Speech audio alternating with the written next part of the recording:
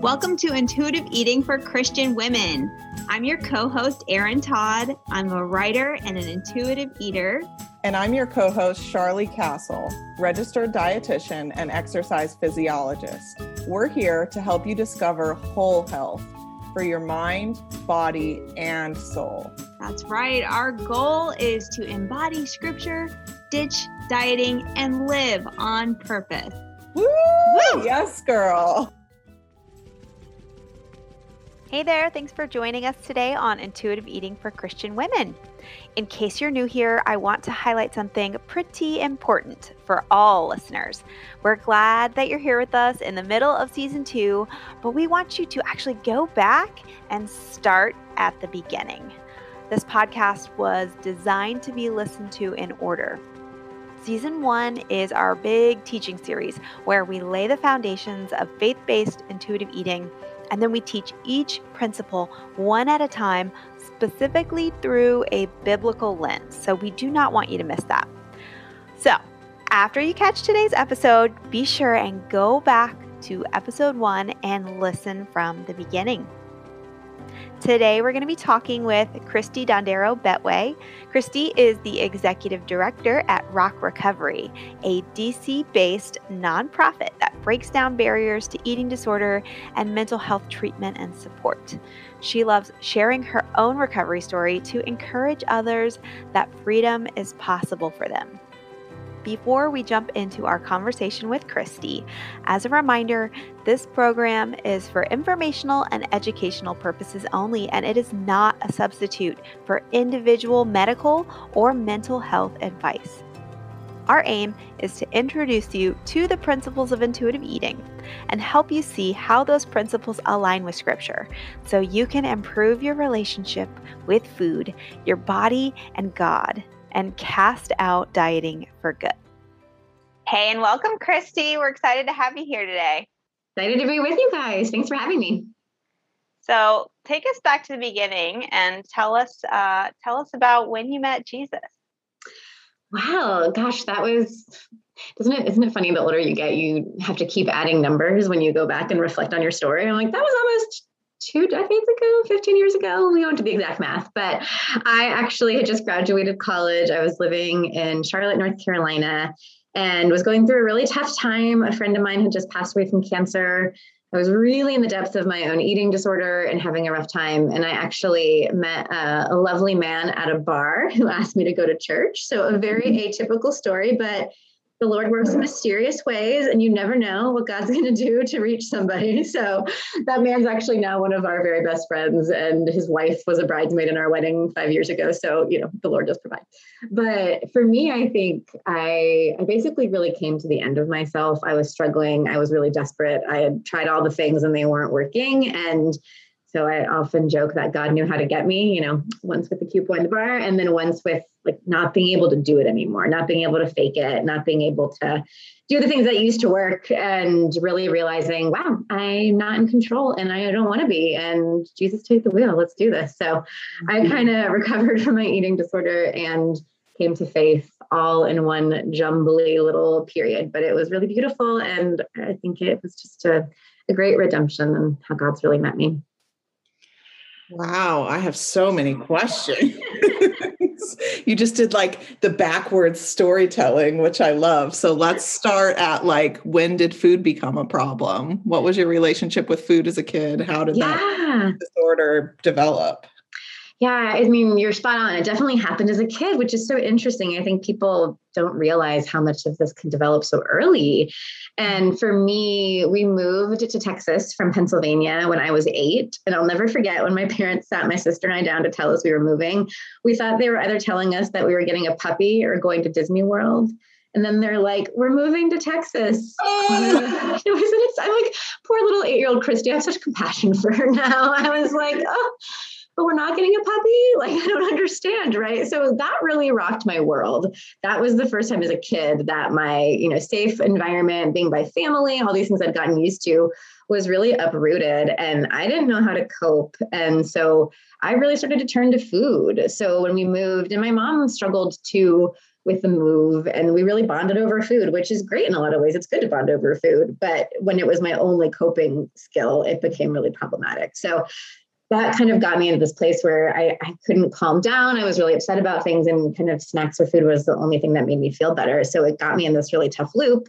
And then a couple of years later, I got serious about ballet. So it was kind of this contradictory thing where food was my BFF in a way, but I knew I had to eat differently, quote unquote, to be a ballerina. So what did that look like? So that kind of immediately put me in opposite sides of, I guess, the same coin, maybe. It was an interesting experience for sure. Wow. Okay, so where in Pennsylvania? I was born in Lancaster, and then we lived like by Harrisburg. That's where I am. I'm totally in Lancaster County. No way. Well, I did move very early, so one day I have to come visit and remember it. But when I was 8, I really liked it. So, you know, it was good. Yeah. That's so funny. It was the bomb. I love Christy, it. you know, you brought up something that Charlie really turned me on to as we started working through the principles of intuitive eating, and like recognizing food as a coping skill, and like not looking at that as 100% bad thing. Mm-hmm. Like, can you be thankful, and have you been able to look back on that and recognize the grace in that, and understand that coping was something you needed to do, and food as a coping mechanism can be a gift, in a continuum, of course. But have you had that realization as well? Yeah, my therapist that I worked with, her name's Melissa, and she was just such a gift to me.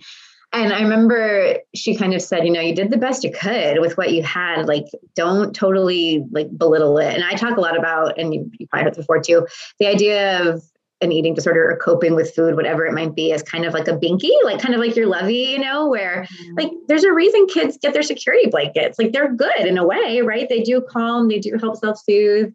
There is some goodness to it.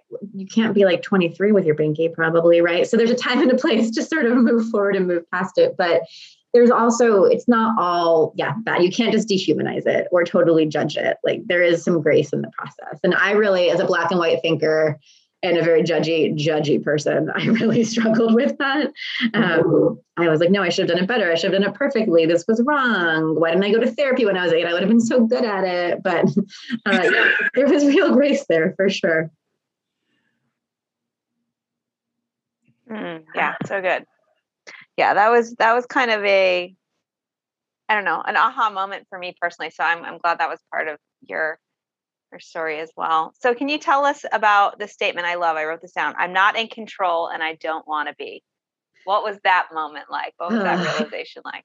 And I think an hour ago, I did not believe that statement, in full disclosure. So it might ebb and flow. My husband can attest to that.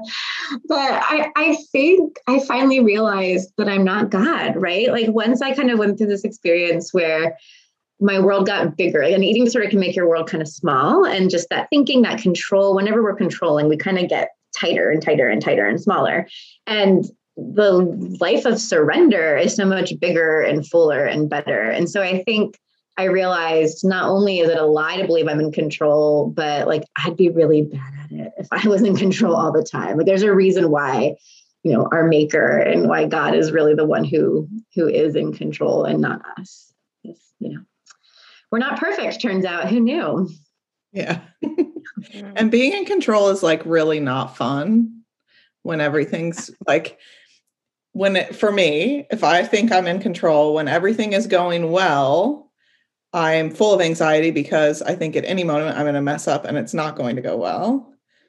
Or when it does mess up and things are not going well, then it's all my fault. And it's all like being in control is the worst.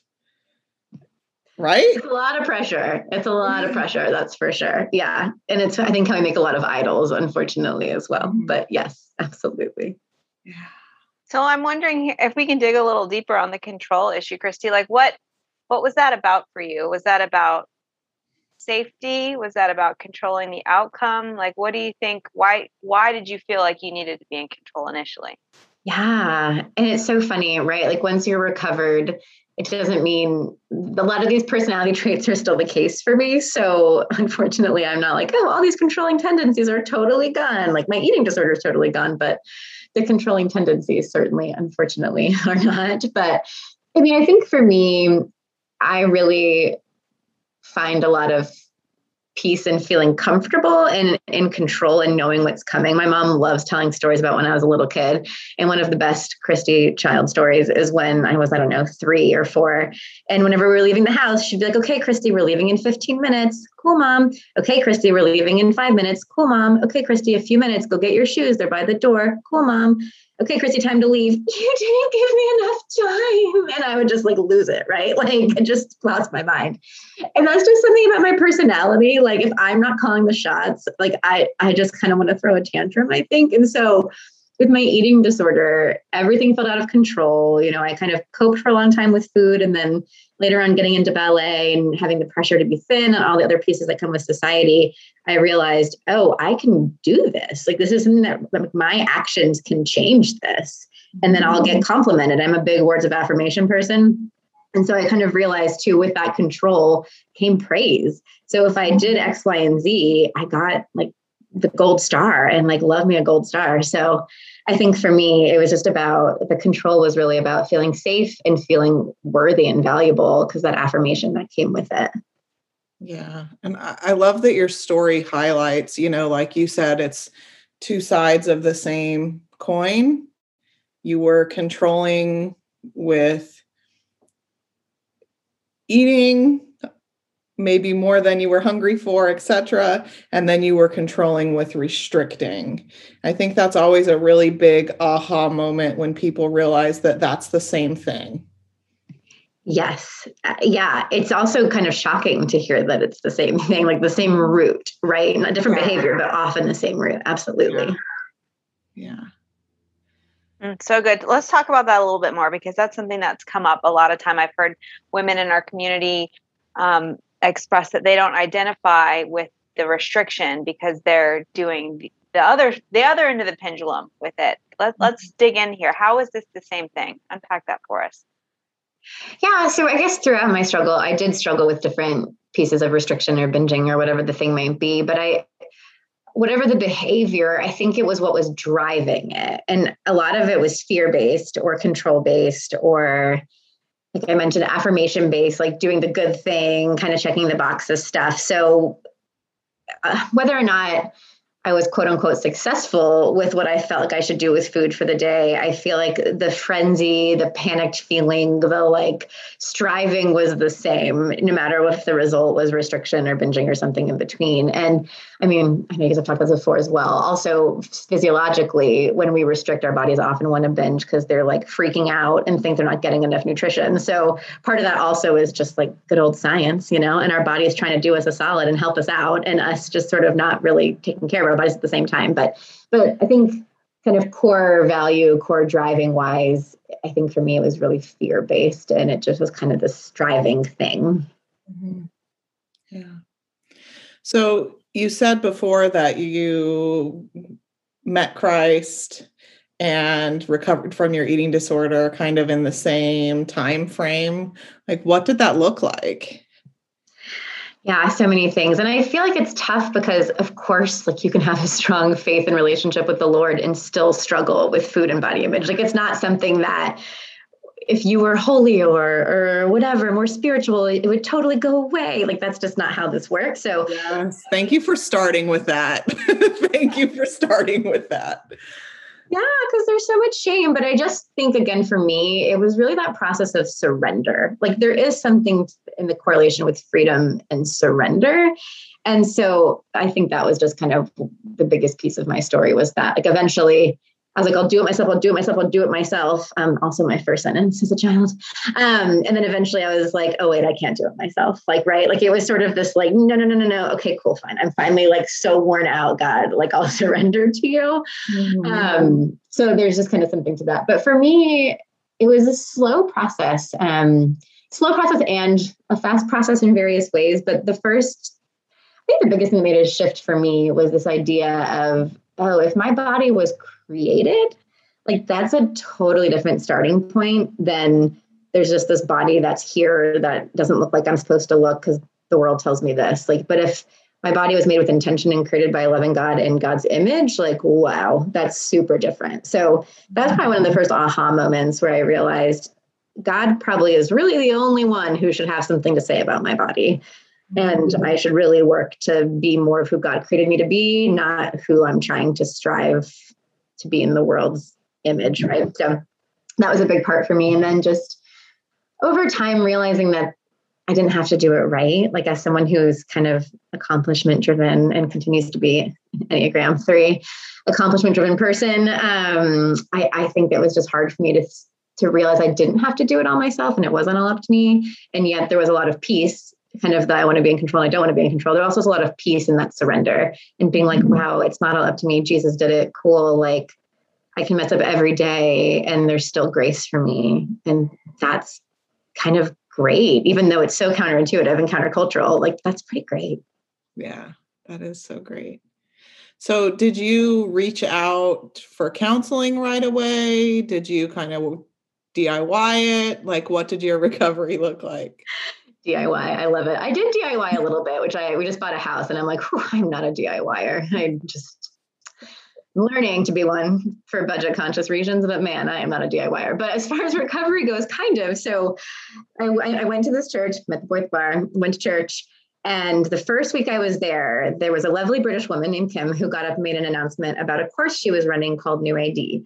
And it was for anyone struggling with an eating disorder. And the whole premise is that freedom is possible. Yeah. First time you went to church.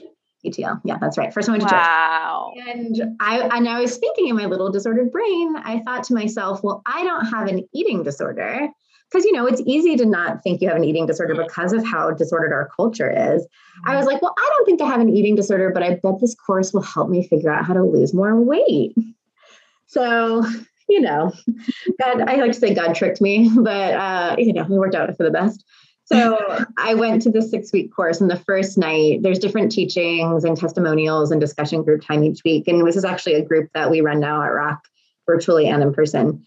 And the first night is all about what are eating disorders and what is freedom. And as Kim, who's recovered herself, was going through the check marks of all the things an eating disorder is. And I was like, yeah, yeah. And then I was like, oh my gosh, I have an eating disorder. Like, how did no one tell me? And it's been about 10 years. Like, how did I miss this for so long? But that was really an aha moment for me. And then as I went through those 6 weeks, I did call a therapist pretty quickly after. I was still kind of on the fence about the whole God thing. And that night I went home and I had started to get a scripture a day emailed to me.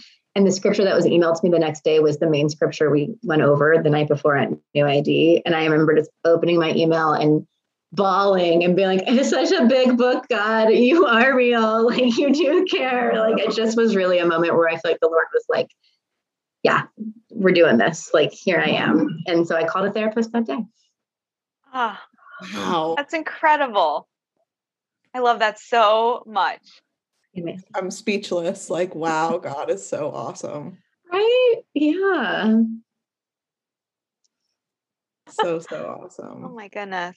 Okay. So I want to back up a little bit because I really love how you said letting your starting point be my body is created is kind of what led to an aha moment. And I'm wondering, so did that kind of perspective shift, did that come out of this New ID study? Is that something else the Lord gave you? How did you get to that? Because it's so good.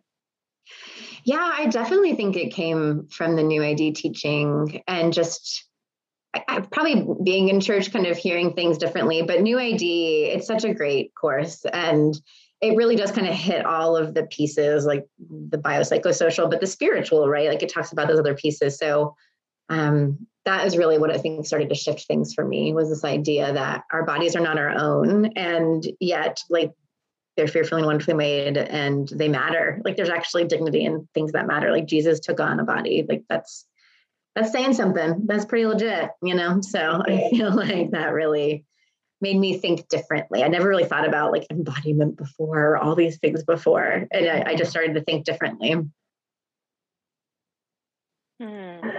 Yes, the renewing of our minds that comes when we get some word in there. That's right. So good. Okay, so what happened when you got through the course? Like, what was your next thing? Because I feel like some people might get done with the course and be like, no, what do I do now? Like, it's over. I don't want it to be over. Exactly. Well, and it's like the horrible disclaimer the first week where they're like, you won't be better after 6 weeks. And I was like, can I get a refund? What? 6 weeks felt really long. That seems really unfair.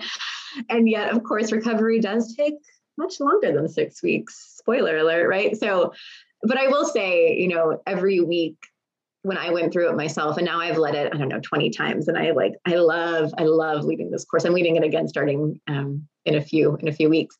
But you really see people shift. And I really felt myself shift. Like on the first week, you're sort of hopeless. Second week, you're like, maybe I believe that freedom is possible, but like, prove it, lady. Third week, you're like, okay, freedom could be cool. Like, and then kind of by the end, you're sort of like, I think freedom might be possible for other people. Maybe it's possible for me, but like, I don't know how to get there. And so I feel like I went through all the stages of this myself when I went through the course, but because I did set up a therapy appointment pretty early on, I think it was week 2, I really felt like I was making progress and I had that accountability already. So I had the steps in place. I worked with a dietitian. I didn't do, higher level of care, even though I think that can be really important and helpful for people, but I did sort of twice a week, my own little mini outpatient world working with a therapist and dietitian that really, my therapist was just the best. I just love her so much. And it just kind of got to the root issues. It was enough to help me with that clinical. And then I had the community and peer support. And I'm a big believer that you need the shoulder to shoulder support and the clinical fancy people with the letters behind their names that I sadly don't have. So that combination was really a huge piece for me. Can we talk more about that? Because I think there's a lot of people that maybe they're doing the 6-week ID course at their church, or there's something that has alerted them to, oh, wow, maybe I do have an eating disorder and freedom is possible. And they have no idea what recovery looks like or working towards recovery looks like. So like, what's the role of your therapist? What does that look like? What's the role of the dietitian? What's the role of the peer support? Yeah. And this is something at Rock Recovery we're really passionate about. We really believe in the community, the clinical and the spiritual pieces kind of all coming together because it takes a village and it really takes a lot of different layers. So I think the clinical is that you really believed I really believed a lot of lies over the years. And I needed someone to walk me through step by step to kind of unpack the past in a safe and healthy way. I have had some trauma in my background. I needed someone to kind of help me process that appropriately and safely and effectively. So walking through hard things that have happened, harmful things that have happened to us or that we've done maybe, and just working through some of those pieces of our story, in addition to, the cognitive behavioral therapy is a lot of what I think she did with me, is kind of working through your thoughts, like changing your thoughts and beliefs and behaviors. And that just is something that it takes a different brain to help you do, because you can be so ingrained in these pieces that it's hard to understand what way is up, what way is down, what's true anymore. And Melissa, my therapist, used to always tell me, just because you believe something doesn't mean it's true. And I was like, oh, yeah, that sounds right. So I think therapists really help us remember what's true while working through our own story and with like fancy skills that I'll never fully understand. And then, peer support. I remember the first week I was at New AD and I got to the discussion group and I thought to myself, I am not saying anything to these people. I'm keeping my mouth shut. And then someone across the room voiced something that I was 100% sure I was the only human in the whole wide world who ever had that horrible thought. And I couldn't stop talking to us. I was like, I have so much to say. So it was just so healing to know I wasn't alone and I wasn't the only one. And that's the beauty of peer support is like you have that camaraderie and the shame really lifts when you realize it's not just you and that's a lie, that it's just you and you're not the only one.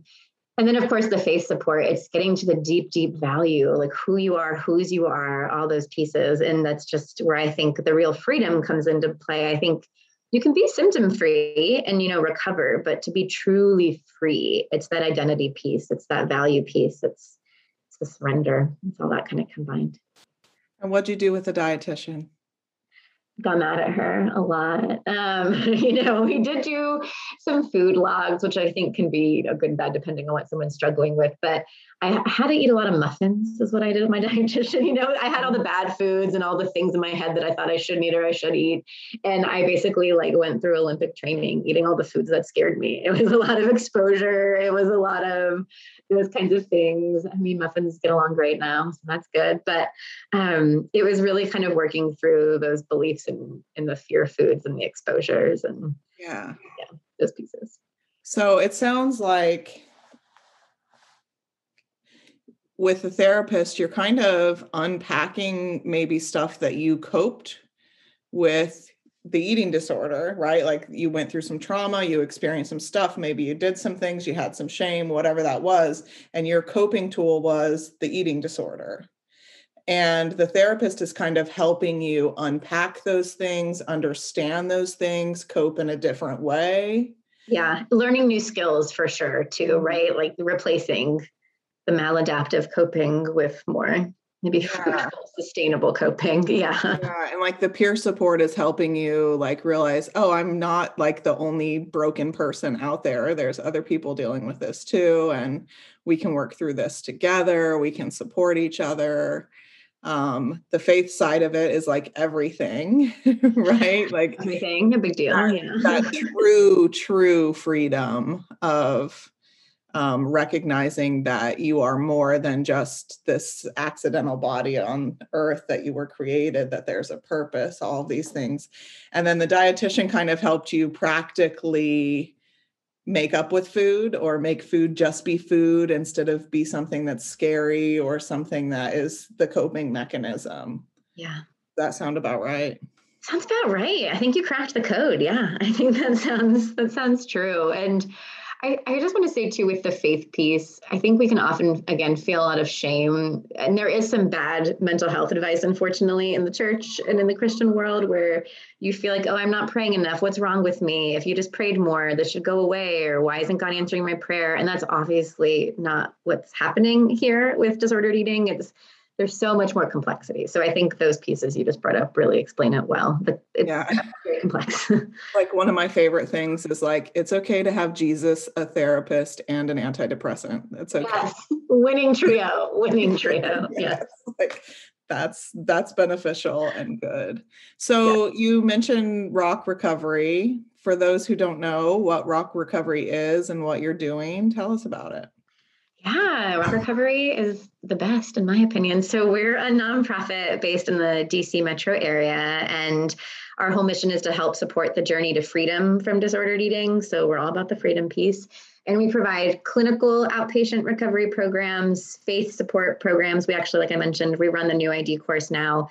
And then we also do different education and empowerment workshops as well. And since we're a nonprofit, everything we do is at a sliding scale rate, because we never want cost to be a barrier to care, because unfortunately, mental health treatment can be really expensive and inaccessible to a large majority of the population. And we also really uniquely combine the faith support piece. We do serve all people of all backgrounds and beliefs, but we have special programs that are really, really especially integrated, because we do believe in the power, obviously, of God in the recovery process. So so we operate clinical programs in California, DC, Maryland, and Virginia. And then our faith support programs are available anywhere. We've had people, I always joke, I'm from Iowa and from Japan, because those two things sound like, two ends of a good spectrum. So lots of people from all over the place can come to those programs. So it's been really fun. So Christy, for somebody that is really, really new here and they've never maybe looked for a clinician to work with before, does that mean they have to be in those states to work with the clinical therapy component? Is that what that means? It does, although we are actually about to expand, thanks to the Holy Spirit and the internet and the power of Zoom and all the things that have happened recently.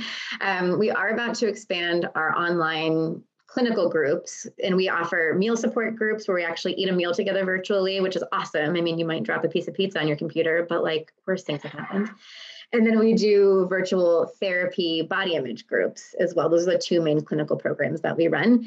And we're about to open them up to 26 new states. So thanks to some telehealth reciprocity that's coming through, we're going to be able to expand that. So we're fundraising for that right now and kind of planning and scheming and praying and all the things. I don't know if that probably is the right order. Unfortunately, I probably scheme before I pray sometimes, but we are working on that expansion plan. That's so exciting. I am delighted to hear that.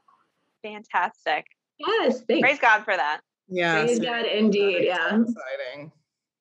It's good. So exciting. Is Pennsylvania on that list? It is actually. Spoiler alert. Yeah.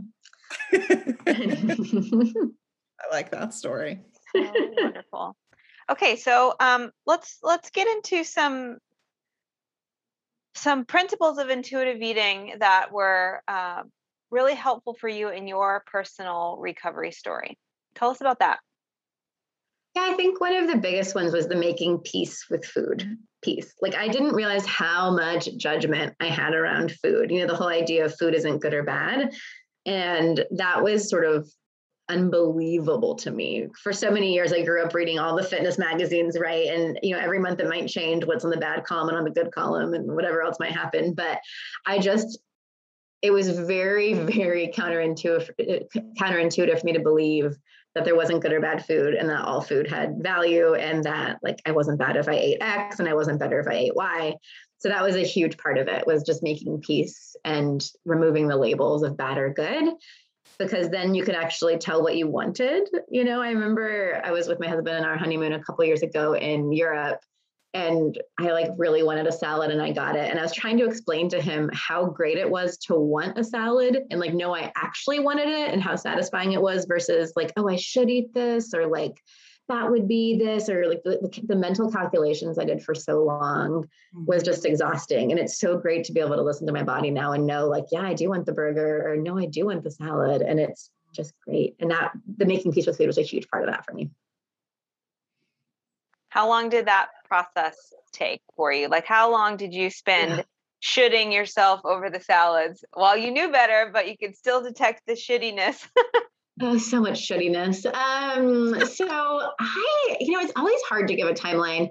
I feel like maybe a year and a half, in a way. I know it sounds like a long time or a short time, depending on how you look at things, but I feel like I made a lot of progress in 6 months. And then it was just sort of walking it out. And along with that, of course, body's changing, my body changed, things changed, and sort of trusting that my body would wind up where it needed to be was a huge part of that as well.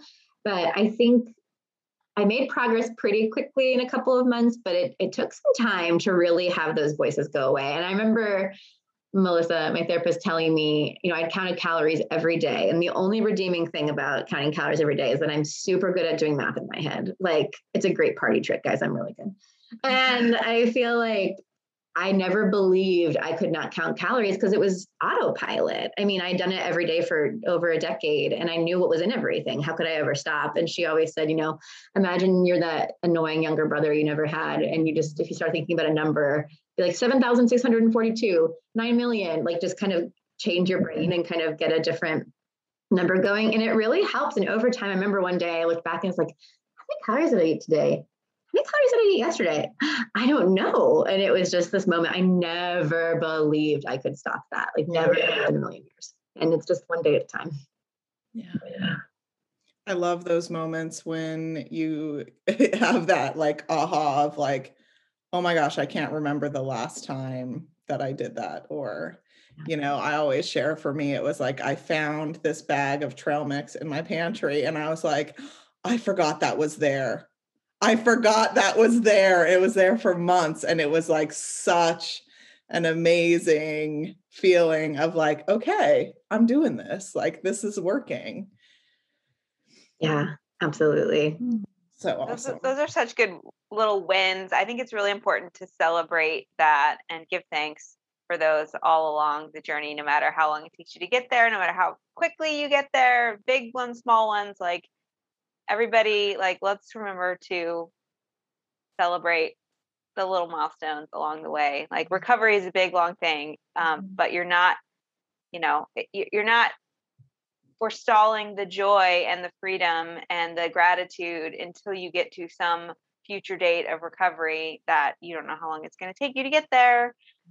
There's things to celebrate, like in the early days too. Have you seen that, Christy, especially in the people you work with Rock? Yeah, I mean, I think just even having hope that things can get better makes a big difference. And either people are annoyed at me when I tell them I've been there and I'm recovered, or they're like, wow, a real unicorn, I'm seeing it, you know? So I think there's like a wide variety of responses people might have to this, because it's hard and recovery is hard. But I do feel like we can see progress really quickly. I mean, I feel like even though sometimes recovery is 2 steps forward, 1 step back, day by day, those little small victories, it's all about the baby steps. It's all about the little victories. They all add up and they're all worthy of celebrating and being grateful for. And that was hard for me in recovery, was thinking, okay, like I remember feeling a lot of shame and a lot of anger. Like, babies are better at eating than I am. Like, that's dumb. Like, this is really frustrating, you know, like literal children are better at eating than I am. Like, it was just really hard for me. But realizing it took me a really long time to develop those disordered patterns. So of course they didn't go away overnight. And then when I realized one was kind of shifting, like celebrating that instead of feeling ashamed or feeling mad that I still had 18 other ones to work on. It's like, no, but you worked on this one and there's progress. And that's like beautiful and worthy of celebrating. So I think just celebrating the small victories and noticing the patterns. And I think our clients often struggle with that, but again, it helps them to notice how far they've come and to take stock of those things. Yeah.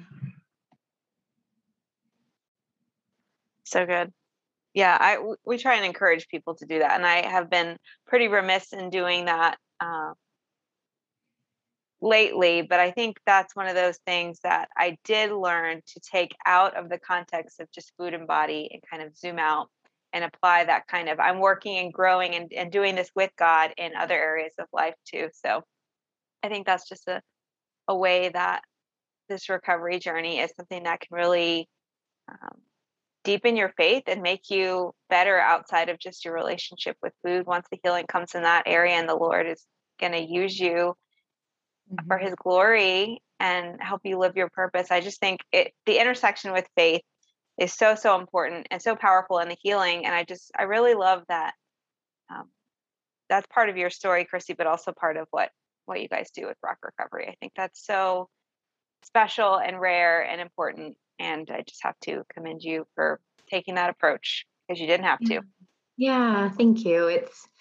I think it would feel inauthentic. Like I always think when, I don't know, when Jesus is talking to disciples and they're like, where else would we go? Like, what else would we do? Like, you know, I feel like I would be a liar if I didn't. We never force this on anybody, right? We don't force beliefs or faith in anybody, but I'd be a liar if I didn't say that this made all the difference for me. And this is where freedom has happened and what we think will really help people find freedom. And we've seen in our programs, people who do a clinical program and a faith support program, like combined, have crazy outcomes compared to people who might just do one or the other sometimes. So, and we also see, I think, you know, people come to us after been struggling for 6 months or 3 decades, right? And it can feel really hard to know you struggled for a long time. But and the encouragement we often offer there is that breakthrough can really happen. You know, God heals people quickly sometimes. Sometimes it is step by step, day by day. It depends. But there is redemption. Like there is so much redemption that happens through the process, even if it's painful and hard. And there's things to mourn and grieve. I just always think about, I think, is it Joel, where the verse that says, I'll restore to you the years the swarming locusts have eaten. And I'm just like, man, that is just, I think, what it's been for me. I've been working at Rock now for 8 years on staff. I volunteered for many years before, but there's just this restoration. And I mean, freedom really is great. Life is still hard, but there's just so much to be redeemed. And I think a lot of women struggle with food in their bodies who never, quote unquote, have a super significant clinical eating disorder, but like to have gone through it and to be like, cool, my body changed. Like, yeah, I have to buy new pants. That's a bummer. It's expensive, but like, okay, my worth isn't any different. Things haven't changed, right? It's just so different to not find your whole worth in a number or something else. So, yeah. Yeah. I kind of had the experience of like, I knew Jesus and I was walking with him and I was in my eating disorder and totally worshiping like body and all those things. And then I found intuitive eating and was kind of coming out of the disordered eating, but really I was going to school to be a dietitian at the time. And so really focused on like the science, right? Like the science of intuitive eating totally made sense to me. And I was buying in and I was finding freedom in that. And it was like a couple years into really being in intuitive eating that I started seeing like, oh, whoa, like these two parts of my life don't have to be separate and they're like crossing over. And the freedom that I have in the Lord is absolutely changing everything with intuitive eating in my body, because I had kind of moved from doing my eating disorder perfectly to doing intuitive eating perfectly. And then when Jesus like infiltrated that, I was like, whoa, like this is what food freedom is. This is what freedom from body obsession is. And that was at the time that I think I had just started kind of blogging about intuitive eating. And I was like, I don't know how to do this without talking about God. Like I don't know how to do this without talking about God, because that's where like the true freedom came for me. Yeah, absolutely. So good. Can you talk to us a little bit, Christy, about the body change you experienced? You said trusting that your body would end up where it needed to be, or something to that effect. And I think just the way you said it, and with the confidence and like the ease and all that, that's just, I want to bottle that and sell it to people or give it away, like anything. Yes. It is such a struggle. And I know surrender has been a part of your story there and part of this conversation. So I want you to walk us through kind of your mental and spiritual processes of going through the body change and what that was like for you. Yeah. And I think, with body image for so long, I thought, oh, I'll have better body image when I weigh X or when I do this. And to realize body image is not at all tied to a shape or size, like not at all tied to it. And that was sort of a big game changer for me. I remember, so with body changes, I definitely did gain some weight. Occasionally it leveled out over time. I've now gotten older. I've gained weight again, unrelated to recovery, right? And I'm like, they aren't joking about that. That is real. So there's just a lot of changes that happen to our body. But what's interesting for me now is I can notice it and not feel like overwhelmed by it or like I'm less worthy or anything else. And what's been neat for me over the years is realizing at my heaviest weights, I've often been the happiest. Like I've actually felt the best. Like on our wedding day, I think my body had changed a little bit. And I remember all day people telling me, you're the bride, of course, I tell you you're pretty, but they would be like, oh, you're so beautiful. You look so great. And I'm like, I know I am. And if I had known, I really did. But if I had known, like, I don't know, however long it was before that, 8 years, 10 years ago when I recovered, that I was going to weigh that much and get married, I'd be like, I don't want to get married. Like, I'm not getting married if that's what I weigh. Like, I'm not doing it. And it was just amazing to be like, I know I'm the prettiest one. You're all so right. And it was not at all about the number, right? And so that's what's crazy. It's that, like, it's wild. I shouldn't say crazy, but like, it's so wild to like separate that, because it's so easy to believe I'll feel better when X. And it's not true. It really is identity driven. It's how we feel about ourselves. Body image is how we feel about ourselves, not actually how we look. And so that's just that constant work of trusting, am I caring for my body? Am I doing what I feel like God's told me to do with my body? Am I moving well, eating well, doing all the things, being balanced in relationship, having fun, having a good time, eating the cookies, whatever. Like, I feel like if I'm doing all those things, the size and the shape shouldn't matter, because it's the freedom and it's just the other pieces that come into play. So my focus has changed from the numbers to just the freedom and quantifying that instead. And initially it was hard to have those body changes, but I remember there was one day I was working at Habitat for Humanity, loved it, in North Carolina. And I was doing fundraising, which is like a thankless job. And I'd written this grant and I really thought we were going to get it. And that morning before I went into work, I looked in the mirror. And for a while when I started recovery, I didn't look at mirrors that much. I kind of, make sure there's something embarrassing happening and like move on with my life. But that day I like looked at myself and I was like, girl, you look good. Digging the outfit, digging the hair, looking blonde. Like, you look good today. Like, okay, it's going to be a good day. And I went into the office, I sat in my little cubicle and I opened my email and I got a rejection from the grant that I thought I was going to get. And so I went in the bathroom because I don't like crying in front of people and I was going to cry. It was the whole thing. And I went in the bathroom to kind of pull it together. And I looked in the mirror and I thought, you look hideous. Why did you ever wear this? Like, what's wrong with you? You're disgusting.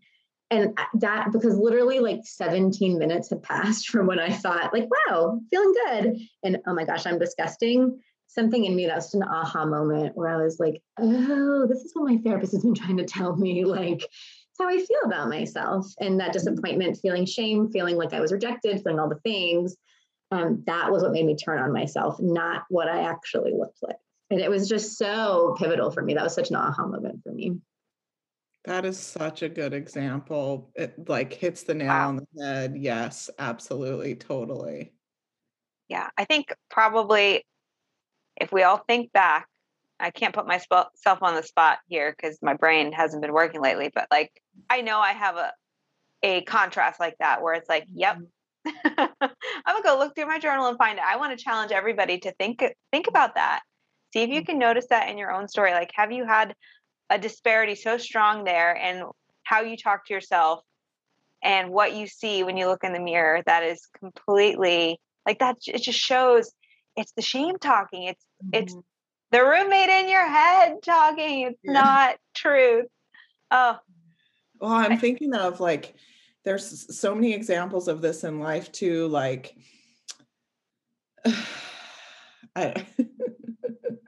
like I'll get mad at my husband for something, or I'm mad at something, whatever. And then I have a whole list in my head of all the things that are wrong. Right. Or like something will bother me about myself. And then I make this 20-page list in my head of all the things that are wrong with me. So it's like if you focus on something negative, it can just like paint your whole world negative. You find everything negative about what's going on. You looked great and your outfit was awesome. And then something negative happened and everything sucks. Right. Yeah.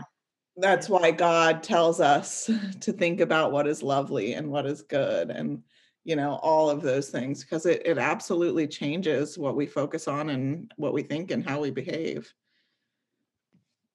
Yeah. Yeah. Replacing the lies with truth. It's like such a critical part of the whole process. Yeah. Absolutely. Oh my goodness. Well, Chrissy, you have been so wonderful.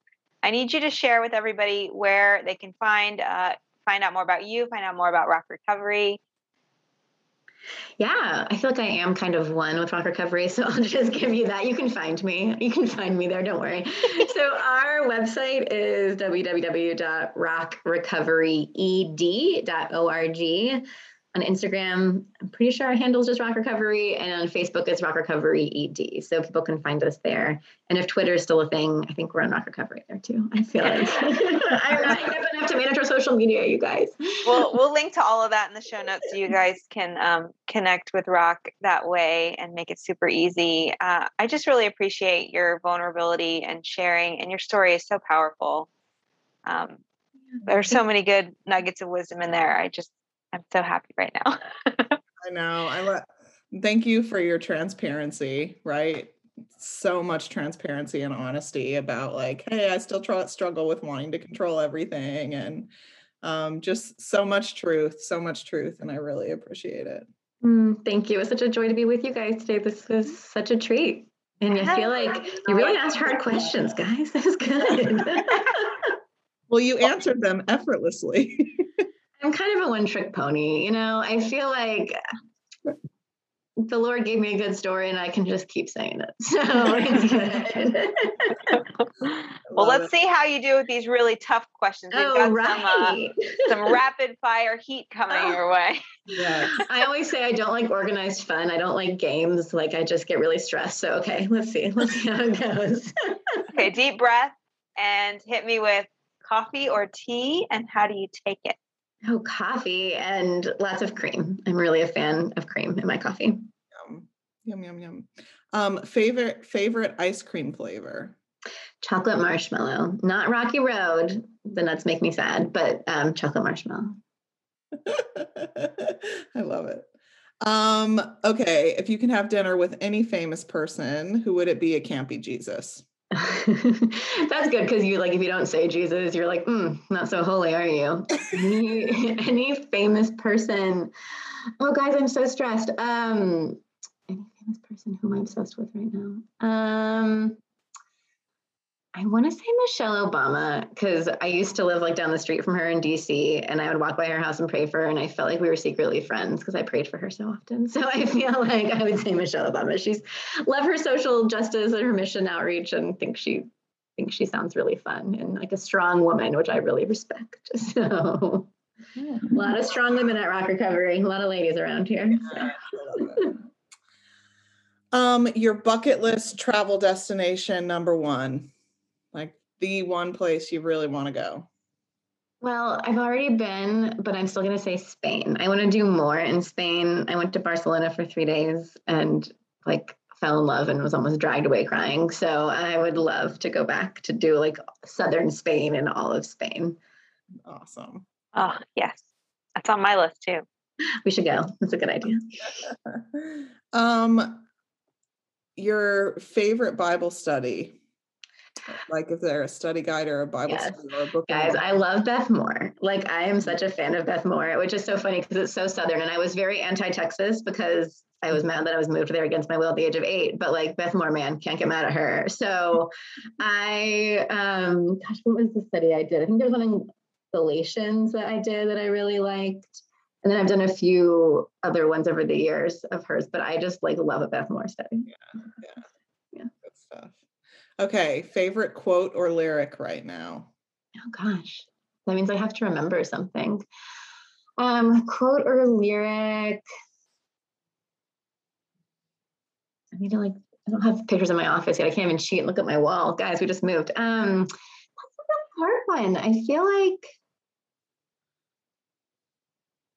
I don't know.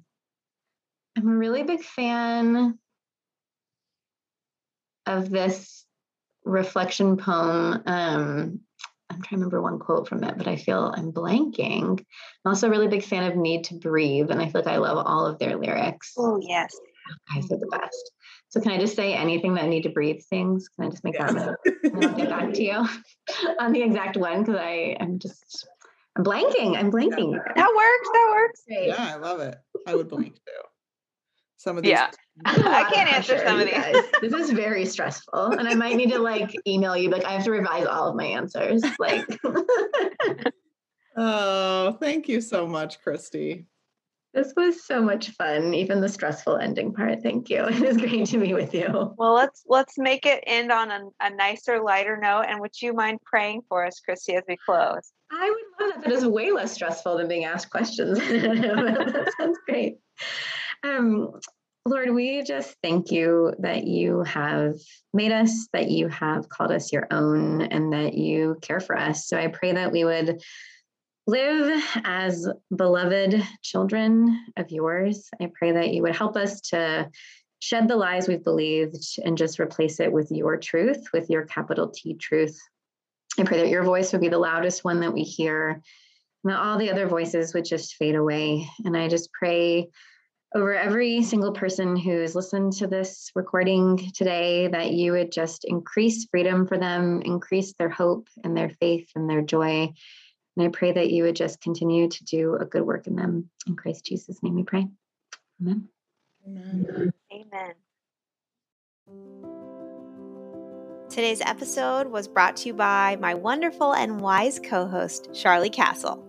Char is now accepting new clients for her private practice as a registered dietitian. If you are looking for nutrition therapy for eating disorders, intuitive eating coaching, or faith-based nutrition services, then visit her website, charliecastle.com, and click on the Work With Me tab. There you will find all of the contact info for reaching out, and you can even schedule a free 15-minute discovery call with Char to see if you're a good fit for working one-on-one with her. Get all of the information over at charliecastle.com. Thank you so much for being with us today. We will see you in the next episode of Intuitive Eating for Christian Women.